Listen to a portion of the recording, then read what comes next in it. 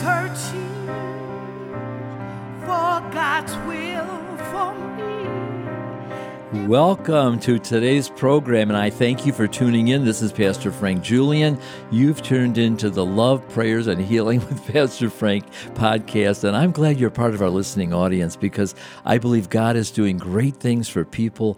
We are believing God for healing prayers and salvation, and if you know a friend who needs healing, a relative, have them tune in, have them listen. Again, I'm sharing the Word of God. Faith comes by hearing. We're sharing a testimony. That's where hope comes in, and then we're doing the prayer of faith. We're praying for healing. There's a healing anointing on my life as a nurse, as a pastor, and I believe as I release it, people are healed and things happen. There's power released, and I've got testimony after testimony. Love for you to get my autobiography. It should be coming out soon. It's called The Story of a Soul 2, T-O-O, and I would really love for you to read it and just hear the testimonies and how God has worked in my life, and I believe will work in your life. So today we are going to talk about a financial healing. How many know people need money? Many people are suffering because of they're in poverty or they can't pay their bills or just made some bad choices. But God can turn that all around. And I'm going to share with you a marvelous miracle that happened to me. And I believe a financial miracle that really brought tremendous healing and lifted a heavy weight of finances from me. And I believe that we have to have faith in the Word of God, though. And this month I've been talking to you about righteousness and being as righteous with God. When you know you're right with God through the blood of Jesus, He who knew no sin was made sin for you, that you may be made righteous. And if you fall, you confess it. You are made righteous, okay? But I do want to read to you from the book of James, chapter 5, in verse number 16. It says, confess your faults one to another, that the Lord may heal you. But then it goes on to say, well, let me read it exactly for you so no one says I'm not paraphrasing it correctly. Confess your trespasses to one another and pray for one another. That's what we're doing, that you may be healed. That's what we're believing. He says, the effectual fervent prayer of a righteous man avails much. You are a righteous person. If you made Jesus Christ the Lord of your life, you're at peace with God. You are in right standing with God by faith. It's counted to you for righteousness, and the righteous live by faith. And so you're going to live by faith, and you're going to believe. It says in Proverbs 28, verse 1, the righteous are as bold as a lion. When you know you're righteous, something comes into you, and a boldness. Paul prayed for boldness. I feel a boldness today that my prayers would avail much because I'm in right standing with God, and He will defend us and fight us, and He wants to answer this prayer. Now, if you have a fault, confess it, it says. Get right with God. I encourage keeping a short account with God every morning. Examine your conscience and be cleansed of all unrighteousness so you can be bold the whole day long. So I had to be bold in my praying. When I took over the church, it was over $2 million in debt, and the bank met with me, and I said, what do you do if we don't have $2 million? And they say, well, we take all of your stuff and we put it on the street, and then we wrap yellow tape around the building. And I said, oh, that doesn't sound too good. And they said, no, that isn't very good.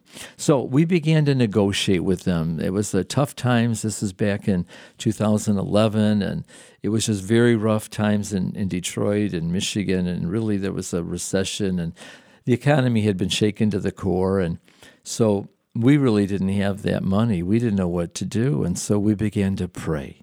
And we began to be bold in our prayer. And I would have people come up to me. They were bold as lions. They would say to me, God's going to take care of this debt, Pastor Frank. Don't you worry about it. The Lord told me He's going to take care of this.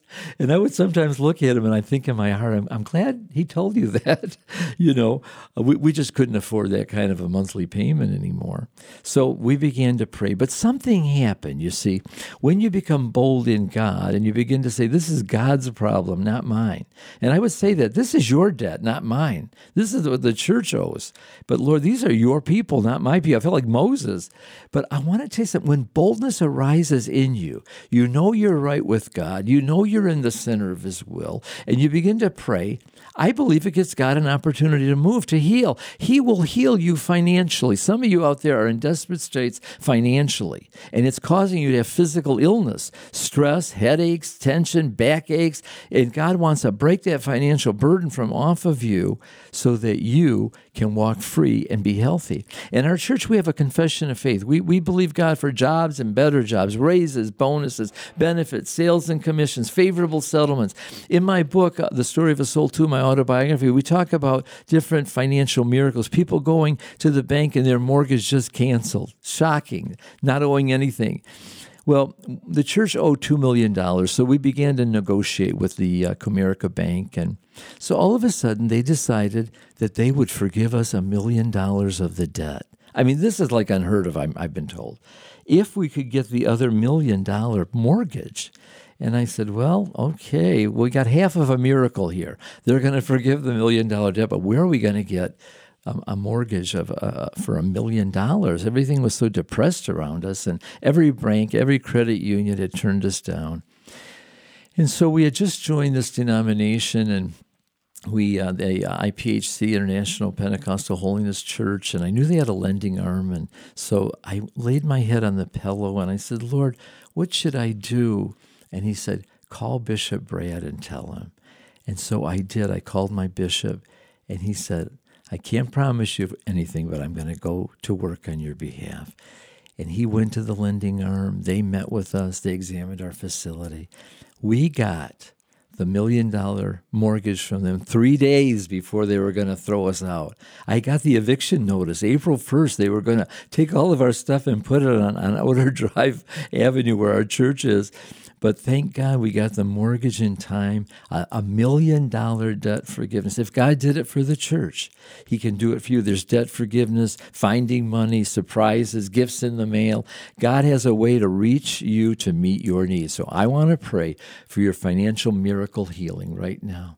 Father, in the name of Jesus, I'm being bold as a lion. I'm believing you on behalf of the listeners. They need financial freedom for their health's sake. I break that burden of debt over them in the name of Jesus. Father God, you came to preach to the poor, the good news. They don't have to be poor anymore. Meet that need and take that burden off of them and let them know that it was you that miraculously met their need for your glory, honor, and praise, O Holy Father God. I just believe someone's debt got canceled just now. In the name of Jesus, for the glory of God. Make sure your sin debt is handled, though. If you've never made Jesus the Lord of your life, say, come in, be the Lord of my life. Forgive me of all my sin. Make me a child of the Father. Father, in Jesus' name I pray, and I pray, oh God, I want to be part of that last day resurrection. I want to be with God. When the saints go marching in, I've got to be in that number.